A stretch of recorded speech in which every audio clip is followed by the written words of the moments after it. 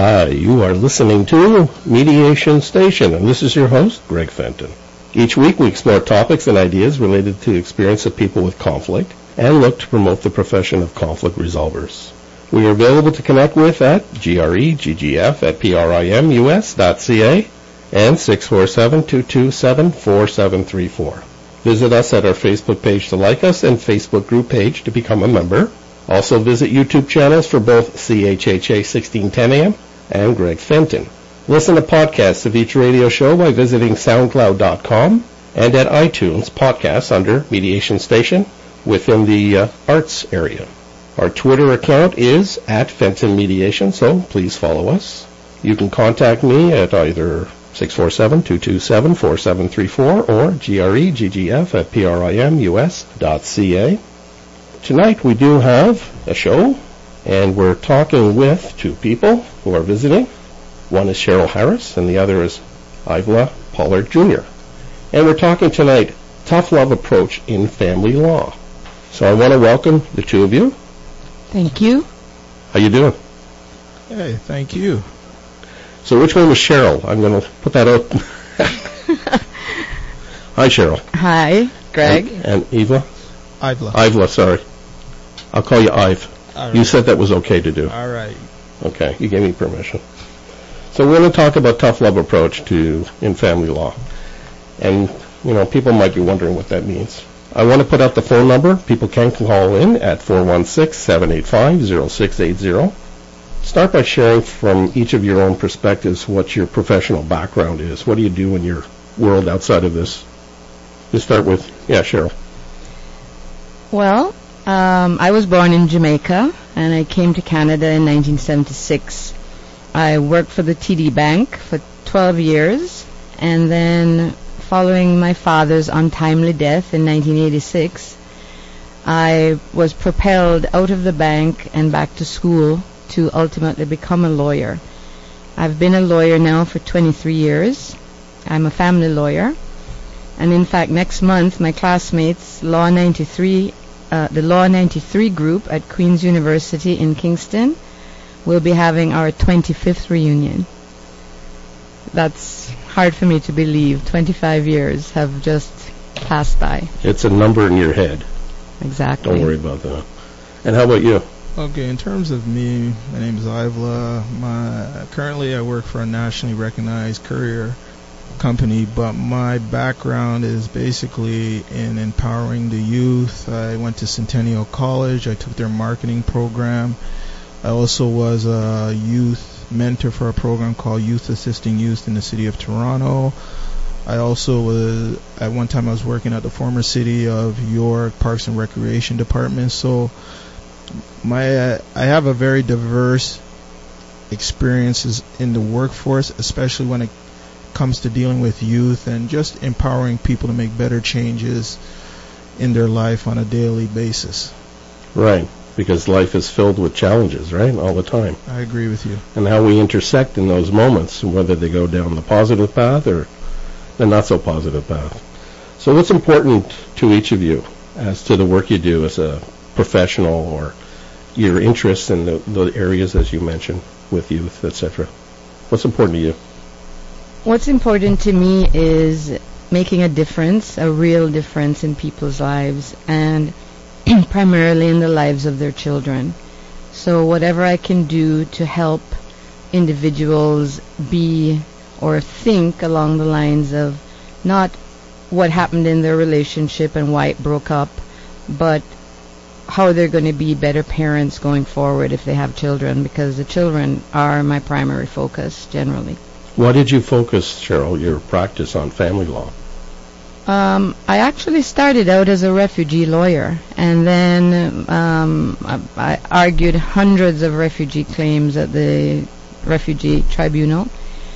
And then a lot of the clients started having family law problems. So my practice segued right into family law. It was quite an easy transition for me, and I had done enough refugee work, and I was actually quite excited about being a family lawyer. And how long have you been practicing in the family law area?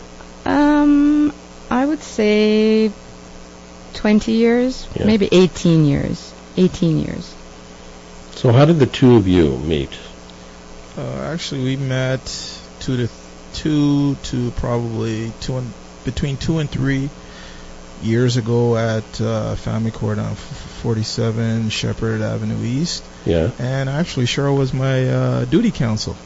Duty counsel. Duty counsel. What's a duty counsel? A duty counsel is a per diem lawyer who represents unrepresented people. It's a service provided by Legal Aid Ontario, and every day there are duty counsel at each of the court locations in Toronto and elsewhere, and they're also advice lawyers. Right, so duty counsel, my understanding, is that when people are scheduled in court for a session that day? Exactly. And advice is when they're not scheduled? Exactly. So you were scheduled for a court session? Yes, actually it was my first time. I didn't know what to expect. And really, truly, meeting Cheryl was probably one of the best things to happen to me at that time in my life. And that's where the first thing I always do remember is that she gave me tough love right off the bat. Tough love. Tough love. She didn't hold anything back. She was very honest and very candid with me about the whole entire process. And really, truly, she really made the transition from where I was to where I am now very smooth. So before we get into the tough love thing and all that, why were you at court? Well, basically, there was a breakdown in my marriage. So, it just didn't work out, right? So I was just in the process of just doing what I needed to do in terms of being able to provide for my kids, as well as trying to work out the financial part of the breakdown of my marriage. Okay, and so the court you were going to, 47 Shepherd, focuses on predominantly child matters. Yes, so basically I went there specifically to deal with my 2 kids, Noah and Gabrielle. Okay. And so then you had a court date scheduled and you showed up and you were self-represented, as we call it? Yes. And you needed some kind of guidance in terms of navigating things through the process? Yeah, I really did, because just going in there, not having any form of representation or actually knowing what to expect, it's like you really can't prepare for it, right? Because you don't know what to expect. So I just walked in there with a clear conscience, and I just hope for the best. So were you then the one who initiated this court process, or were you on the responding end? I was on the responding end. So you're called the respondent? Yes, I was a respondent. And the birth mother, your ex-spouse, yes, is the applicant? Yes. Okay. Just, and we're providing this kind of descriptive for the benefit of the listener. Okay. Because we're going to say things, and I just want them to also be connected to the conversation, too. You showed up, and when you first entered into the system, what was it like for you? Really, truly, it was really a struggle, for the simple fact is I didn't know about what was going on in the lives of my kids. But really, truly, once the ball started rolling and I got a sense of where I stand in terms of family court as well as my responsibilities, it actually became easier for me, because I just wanted to really, truly have a relationship with my kids, right? And that's the attitude that I went into family court with. I want to just take my responsibilities wherever they may be, and just really build that relationship back with my kids that I once had. And Cheryl, when you are at court as either duty counsel or advice counsel, what do you see your purpose as being? Primarily to assist the clients that a lot of them don't really know what they're doing and how to manage the process. They're not lawyers, and they need the guidance to not only understand the law as it pertains to them and their family situation and their children, custody issues, child support, but to also help them to be more comfortable and more relaxed with the process and not to be afraid. So, I help them to be calm, and many of them tell me that my voice actually is very soothing. So Yeah? That's a good thing for them because I end up making them feel a little more calm than when they came through the door. Absolutely. I know the nature of how we communicate with tone and style and approach with the words we use, the words we don't use, complemented by the manner of speaking, can really make the difference in how people will connect with the message we're trying to communicate with. You know, we're trying to create a manner of how the two of you connected. One, Cheryl, you're a family lawyer by trade, practice, profession, and you are a, quote, former client of Cheryl's. Call it like that. Yeah. And so the two of you met at court because you're self-represented, and Cheryl is somebody who actually assists people in that manner, self-represented clients, litigants we'll call it. You were explaining before about what's your purpose in trying to, and then knowing someone like Ive and how he might be overwhelmed, because in general, from my experience, people may tend to get overwhelmed. And court's the last place they want to go. And so there's a big apprehension and expectation, and that sort of puts more burden of anxiety on people. And then they don't necessarily connect with their moments and things that happen. So how do you get people to see the light in some way? Well, I try to explain the situation to them as clearly as I can, giving them information, legal information about their case, be it about custody, child support, access. And if they're being unreasonable, I say to them, look, you have to stop putting yourself first. This isn't about you. This isn't about anybody else except doing the right thing for your children. So don't be selfish and start putting your children first. Well, how do you identify the word unreasonable? Well, for example, if they had a bad breakup and let's say somebody stepped out on someone else, which happens, and then there's this anger that's still lurking under the surface, and it comes out when they come to court because they're still angry at their partner, their ex-partner, and that takes priority. They forget about the kids. So I remind them, this isn't about you. This isn't about your relationship with your wife or your ex-girlfriend or your husband or your ex-boyfriend. So drop it. Let's focus on your children because this is a go-forward situation and we can't go back and change the hands of time. Your relationship is over.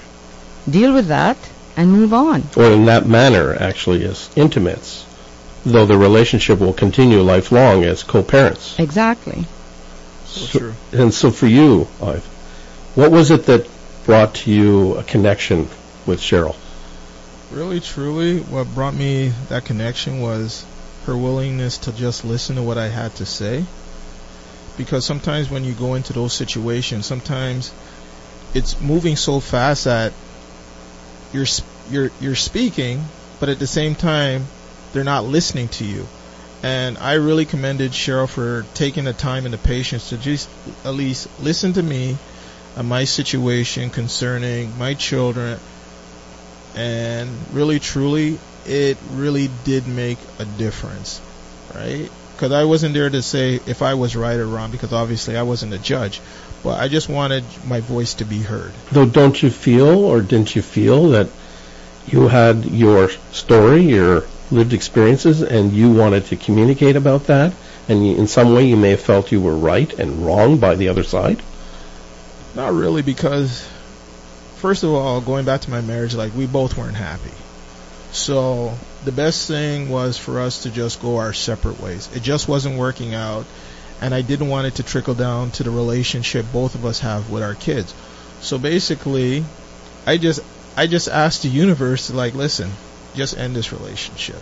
And I did it in a subtle way. I just said, listen, I'm not happy, she's not happy. It's better in the long run that we both go our separate ways, and we just try to do it as civilly as we can for the sake of the children. Because that's going to be an ongoing connection that you have with the other person. Yes, I agree totally with you. And really, truly, that was basically my own intention. I just wanted to just make this less confrontational between the both of us for the sake of our kids, right? And And eventually that's what happened. And I'm just very thankful for it. So as you started through things and you were showing up, how often did you end up going to court? I basically went to court maybe not as much, because what happened was after the first time it started, I think I was positive it was 2016, then I went back in 2017 because I had to unfortunately file a contempt of court order against my ex-wife, but that was rectified. But eventually everything got smoothed out. Unfortunately, not too recently, I had to go back to court. I filed another contempt of court order because once again she wasn't seeing the kids. But so that would mean that there was a court order already in place. Yes, there was always a court order. Something in that court order wasn't being followed from your point of view. Yes, it wasn't, and it had to be addressed because I just wasn't being able to. I just didn't get to see my kids, and I just wanted to see my kids. That's it, And eventually, I had to go back probably not too long ago, and finally, hopefully it's finished, and I don't have to go back. But you just don't know. You just don't know. Sometimes you just don't know, because everything may be going smooth, then all of a sudden you're back to where you started. Life is filled with unexpecteds. It really is. And how we deal with those moments, whether it goes down the positive path or the not so positive, as I mentioned earlier. When you get clients or individuals who show up at court with a scheduled session, or when they're not at court that day as a advice counsel, do you look at people in a different manner of how you support them in some way with the different roles that you play? Not at all. When I'm duty counsel, I have to basically think on my feet and try to argue their case for them as best as I can in front of the judge, hopefully to get the order that's most favorable to them. As advice counsel, it's a little more relaxed, where you have time, you can sit and have a conversation. Yeah. And in fact, I met Ivla the second time as advice counsel at Shepherd when he came to about the contempt motion, because the mother was denying him completely denying him the opportunity to see or speak to his children. So I helped him in that manner as well, and then that was it. I didn't see him again. As an individual who's a self-represented litigant, they're basically their own counsel. They're expected to be prepared, organized, do their paperwork, and communicate what they need or want as part of the process. And that can be intimidating. And what was your experience with that? Really, truly, I wasn't really concerned about the intimidation part, because it's like I believe in faith and I believe in prayer. And those two things really, truly helped me get through the process. So I didn't go into the whole process with all this anger, resentment. All I asked was that, I forgave. First of all, I forgave myself for what I did wrong in the marriage. And I also forgave my wife for what she didn't do in the marriage. So once I did that, there was no animosity of me going into family court. I just did not have that anger. I didn't have that resentment. I did have bouts of frustration, but I didn't have no really strong negative feelings towards her, because when it was all said and done, it'll always come back to the kids. So let's put it out there. What is tough love for you and you? What's this approach? Well, my tough love approach has always been that I don't mince words, whether I'm representing the mom or the dad. If they're behaving badly and not doing what they should be doing to be good parents to their children, I'm going to call them out on it. And, I'm very direct. I say it like it is, and the clients like that because it wakes them up. And, in fact, many of them thank me after the fact and say, I really needed that. I really needed somebody just to, slap me in the head, not literally, but figuratively, to get me focused and thinking not in a selfish way, but to put my children first. And I'm like that with dads and moms. And if you're behaving badly, you need to stop.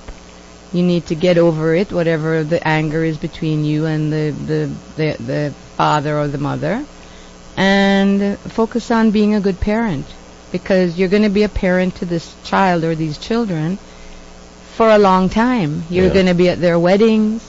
You're going to have to be there with the mother. Both of you are going to have moved on, probably. You're going to have to behave yourselves, because your children should never have to fight and compete with loving both of their parents. They should be encouraged to love each of you the same way. So don't say negative things about the other parent ever in front of or to your children, because it damages them. So they're torn, right? They're because torn. The kids love both parents. And they should be able to love both parents without feeling guilty or hiding it from the other parent. And for you, what was the tough love for you? Tough love, I have a definition here that I'd like to read if I can. Yeah. Where it says, basically, tough love is helping others to face up to responsibility without protecting them from the consequences of his or her decision. So to me, tough love is just basically just taking responsibility, taking ownership, right? These are your kids. You made them, right? Maybe you didn't make them with the perfect person, both from a male or female perspective, but at the end of the day, all children are blessings. So I just look at tough love as just taking responsibility and doing the right things for your kids. Cheryl was talking about her approach and her conversation about how she's directive. Did you hear the message that she was trying to present, or did you say, what's she talking about? No, actually, when Cheryl started just giving me, I call it straight talk, I actually embraced it, because I grew up around women just like Cheryl, where they just tell it like it is. They're professional, but at the same time, they want to see that you take responsibility for the choices that you make, even if those choices are good or bad. So everything that Cheryl was telling me, I know it was coming from a good place inside of her. So I know that she was actually looking out not only for myself or even my ex-wife, but also primarily the welfare of our kids.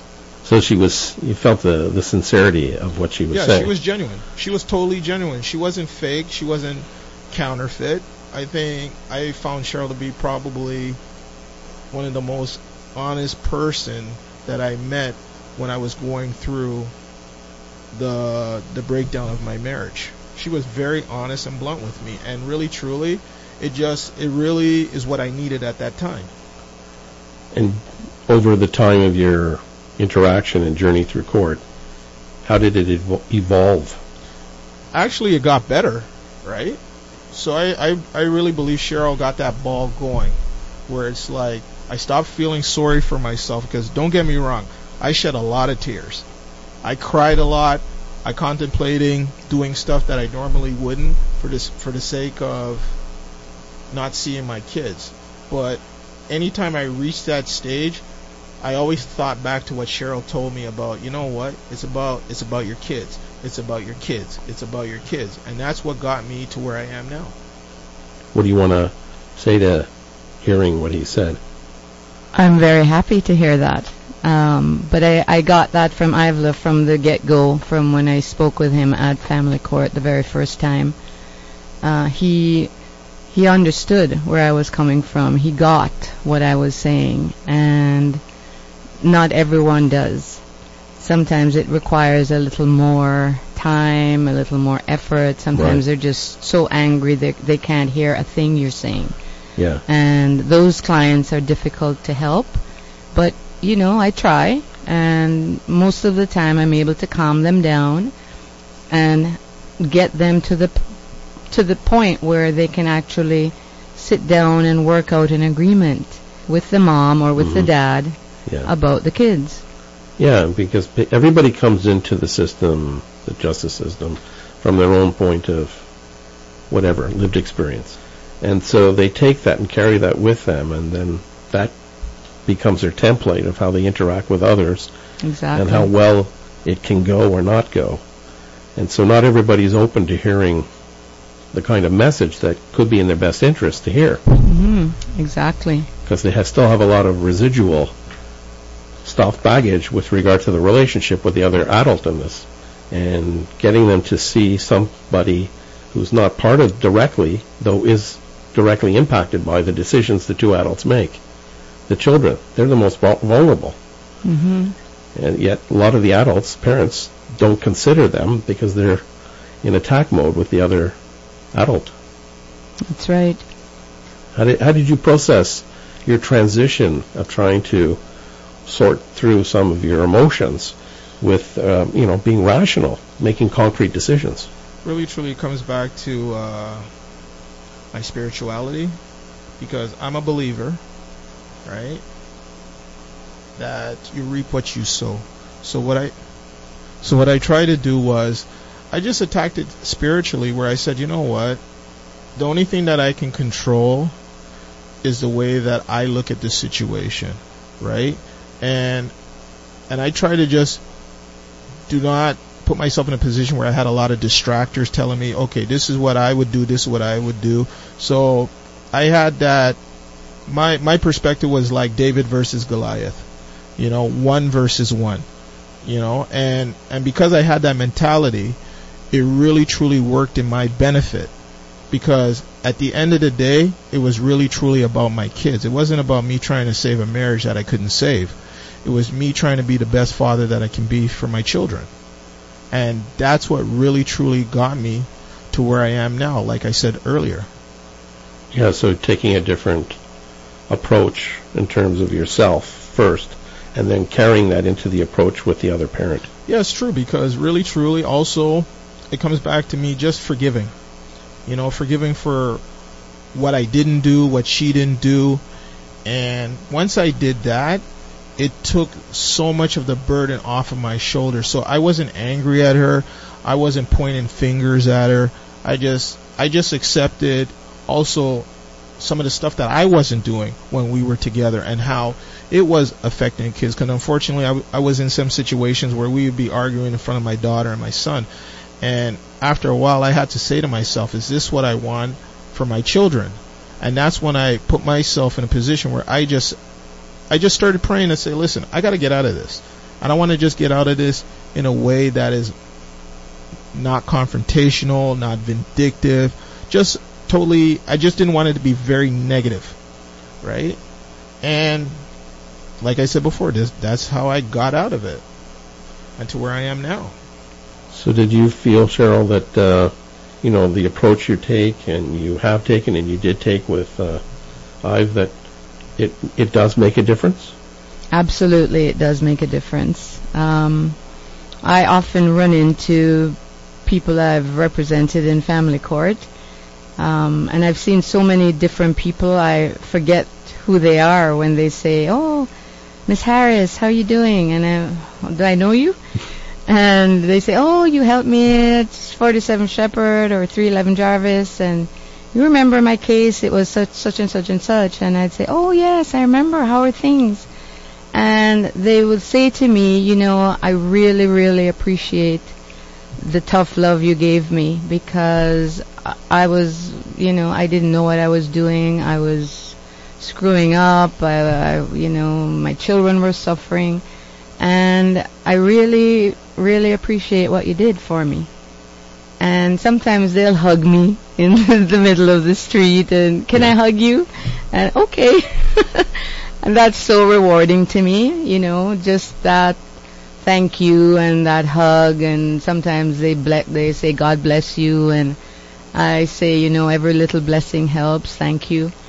That makes a huge difference to me as a lawyer. That's my reward, and that's what being a successful lawyer is, as far as I'm concerned. It's not about how much money you make.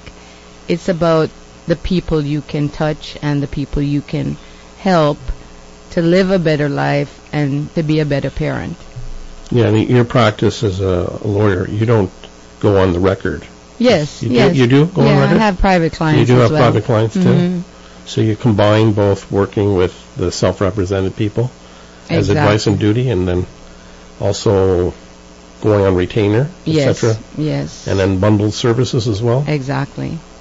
And I also work in a couple of community centers. I have only one now, where I see people from various ethnic backgrounds, and I have to be, from all the years I've been going to this particular center, the South Asian Women's Center, I've learned to be more culturally sensitive to that culture, because, it's very different to our culture or to mainstream culture.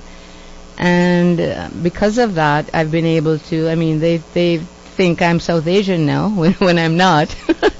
But because I've been able to relate to their culture, and, particularly in the area of domestic violence, but I do give a great amount of tough love in those situations to those women I see, because they really need the tough love. They need to get out of abusive situations, and I help them. Though they may not hear the message right away, especially if they're going through abusive relationships, because they are affected by all that stuff that happens and that has been happening and may continue to be happening. And so their decision making is somewhat clouded in some way, and not being in the best interests for themselves, because they are the template through, or the foundation through which their children are reliant on. And if they're not strong as parents, then the kids by consequence will not be in the best environments either, right? Exactly. But for a lot of these women, they are, financially dependent on their partners, and they don't have a lot of options. So they feel they don't have a lot of options other than staying and subjecting themselves to further abuse, which in the long run is very dysfunctional and very hard on children. And children learn to also be abusive as adults from what they've witnessed with their parents. And I tell the parents, both male and female, if that's how you want to live your life, then end your relationship and at least be good parents on your own, on each of you separate from the other, because that's the only way your children are going to learn what is a good relationship and what is not a good relationship. But if they see you in a bad relationship, that's all they're going to learn. That'll be their norm. That'll be their norm. And that's what they take into their future relationship. Their relationships, right? Exactly. People are a product of their environment and lived experiences. Absolutely. And so, using the cultural context, which you obviously do, how do you feel that, adds or doesn't add to your practice, whether at court? Because at court we deal with a lot of diverse people. Mm-hmm. Well, I've definitely, as a lawyer, I've definitely grown as a human being. From dealing, I'm from an ethnic minority. I'm from Jamaica. I'm considered to be a woman of color. But when I was growing up in Jamaica, I was white. Then I came to Canada and I became black. So that was something I had to deal with. It's, I've adjusted and I embrace my ethnic background. But because of that, I am sensitive to other ethnic groups, regardless of what part of the world they come from. So I think I can be that sensitive lawyer and really understand, or try to understand anyway, if I don't at first, their backgrounds and what it means to them to, the marriage, and what it means to the family, and why they can't leave the marriage and all that sort of thing. So you have to be willing to listen and to hear what the other person is saying in order for you to learn what they need and what your approach should be. Right. So I heard that the two of you connected on a certain kind of thing too, from doing small talk conversation at the court. Mm-hmm. What was that subject area that the two of you found a bond? Shopping. Yeah. Shopping at local retailers, and how to judge a person by the condition of their shoes. So it was. I thought this was not judgmental. Come on. Well, it was comical. It just passed the time. Yeah. Well, it was human. It's like having a conversation with someone to take them away from the matter they have to deal with in family court, to lighten it, lighten things. Like small talk. Yeah. Yeah, we try and use humor here too. We inject it once in a while to throw it out there. Just changes the whole temperature in the room type thing. Of course. And so, when you're at court, obviously it's profound. There's concrete stuff that if you don't deal with it, it's going to have a lasting impact on outside of the courtroom. So if you're not connected to those moments, you find your best way. Oh, yeah. To know that we're having this kind of conversation, I'm in family court, was like, I'm thinking to myself, I'm like, should I be having this conversation about where to get a deal on dress pants?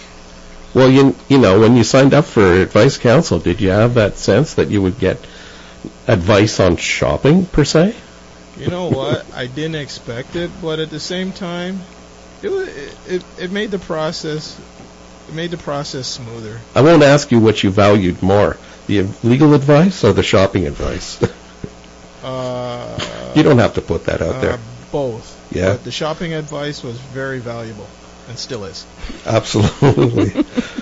How do you feel that our own mental health, personality, culture, past lived experiences impacts people when they try to navigate through family justice, for example? I think we touched on this earlier.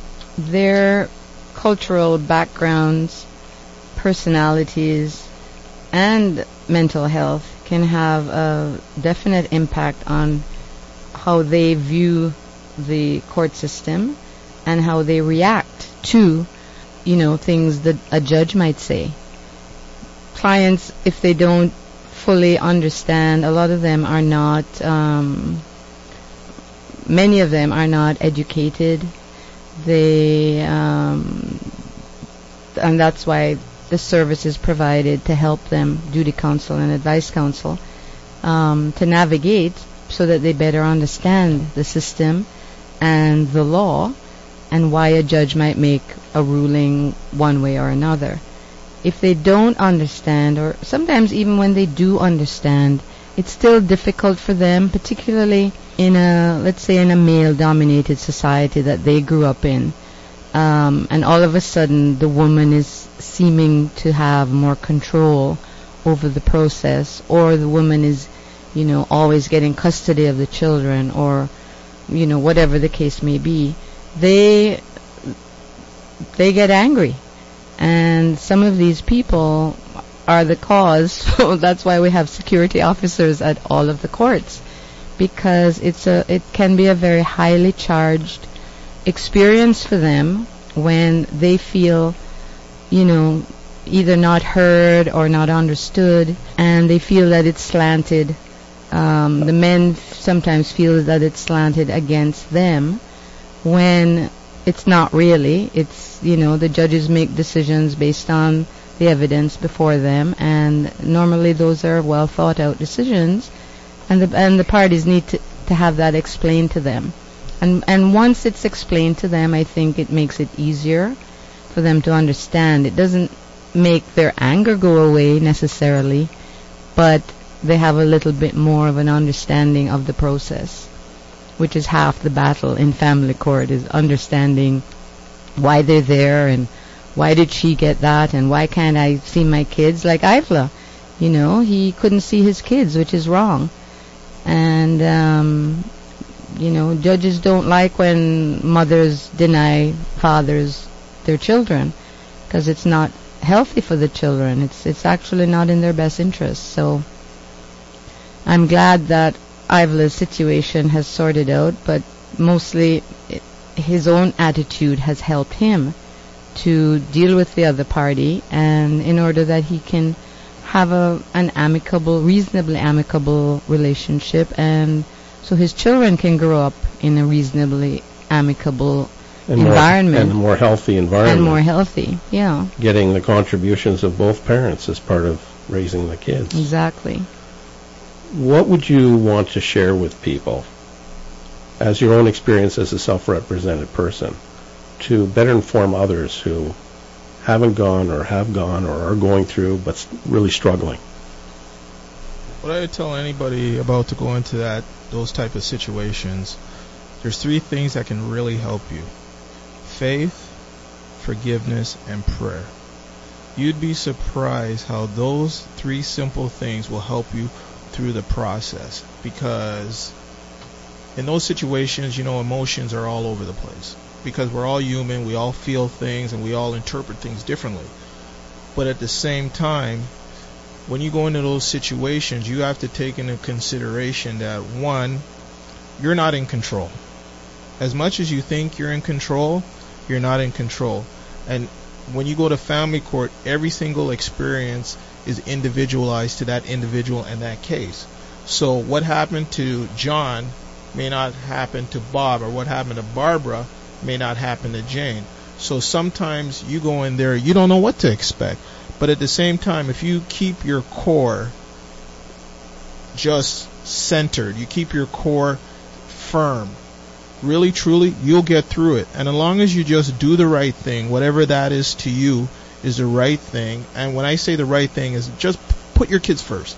Put the kids first and show the court that you're taking responsibility for the welfare of your kids, and you'll be okay. Because if you do the opposite, it may not work in your favor. Because what I took from my experiences in family court, they just want to see that you're responsible to your kids.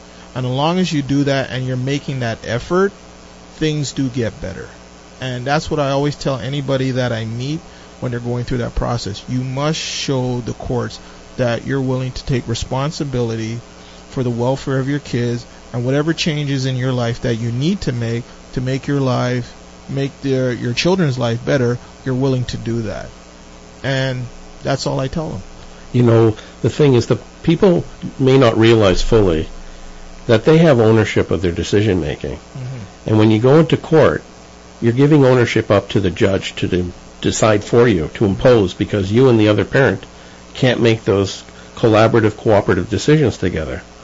So the more people can self-connect with their ability to control somewhat their destiny by changing, like you've mentioned, your mindset, your approach, your attitude on how to navigate yourself, and then by extension, how things would work out. You think that's core? Yeah, that's true.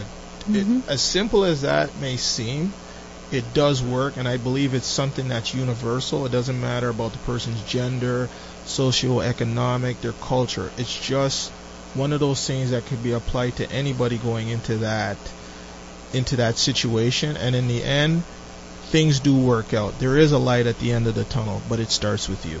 Mm-hmm. So what would you want? We're getting a caller at the last minute. I don't know. What can you suggest for people who might be navigating the system before they even start, what they could do? I would suggest that they try to resolve as many of the issues as they can. If, mediation can help, that service is available at the courts. And I think if they can at least take that step, then, they may not have to go through the court process. And going through the court process is not something that's in children's best interest normally, especially if it's acrimonious and it drags on for too long. It's not helpful. It doesn't help the family unit. It doesn't help the children move forward. It doesn't help the parties move forward. Litigation is not, in my mind, I'm more of a collaborative lawyer, so I help or encourage people to resolve their differences and try to come to some sort of settlement early in the game, even if it's the first court date, to try to resolve and move on. And I really enjoy that process when I'm able to get parties, with the assistance of another lawyer or another duty counsel, to get parties to agree to some of the basic things that they can agree to, and then they don't have to go through the process of the litigation. They don't have to go through the court, and they can resolve matters without the need for a court application. So we did have a caller. I took her off air because it wasn't going to be enough time to integrate it into the conversation. Basically, she's got a friend who's going through a struggle through family court and facing a lot of obstacles. And sort of we talked about this and how to, actually at the same time where you can take ownership of some way, your own space in your own manner. And I just said, afterwards, at some point I'm going to edit this as a podcast, and then she could access it because she got on to accessing this late into the program. Anyways, we got to close out. Anything you want to quickly close with that you want people to leave the conversation from or with? All I like to do is tell anybody who's out there that's going through, the family court situation, it does get better. It really does get better, but it really starts with you, because sometimes, and that's where I'm going to leave it. It can get better, and as Ivla said, it starts with you. You have a choice to focus on your children and make their lives as good as you can possibly make them. Okay. Thank you for the two of you for coming here and helping better inform us about, your lived experiences going through the family court system. Appreciate it. Thanks for having us. Thank you. Okay. You've been listening to Mediation Station on CHHA 1610 AM.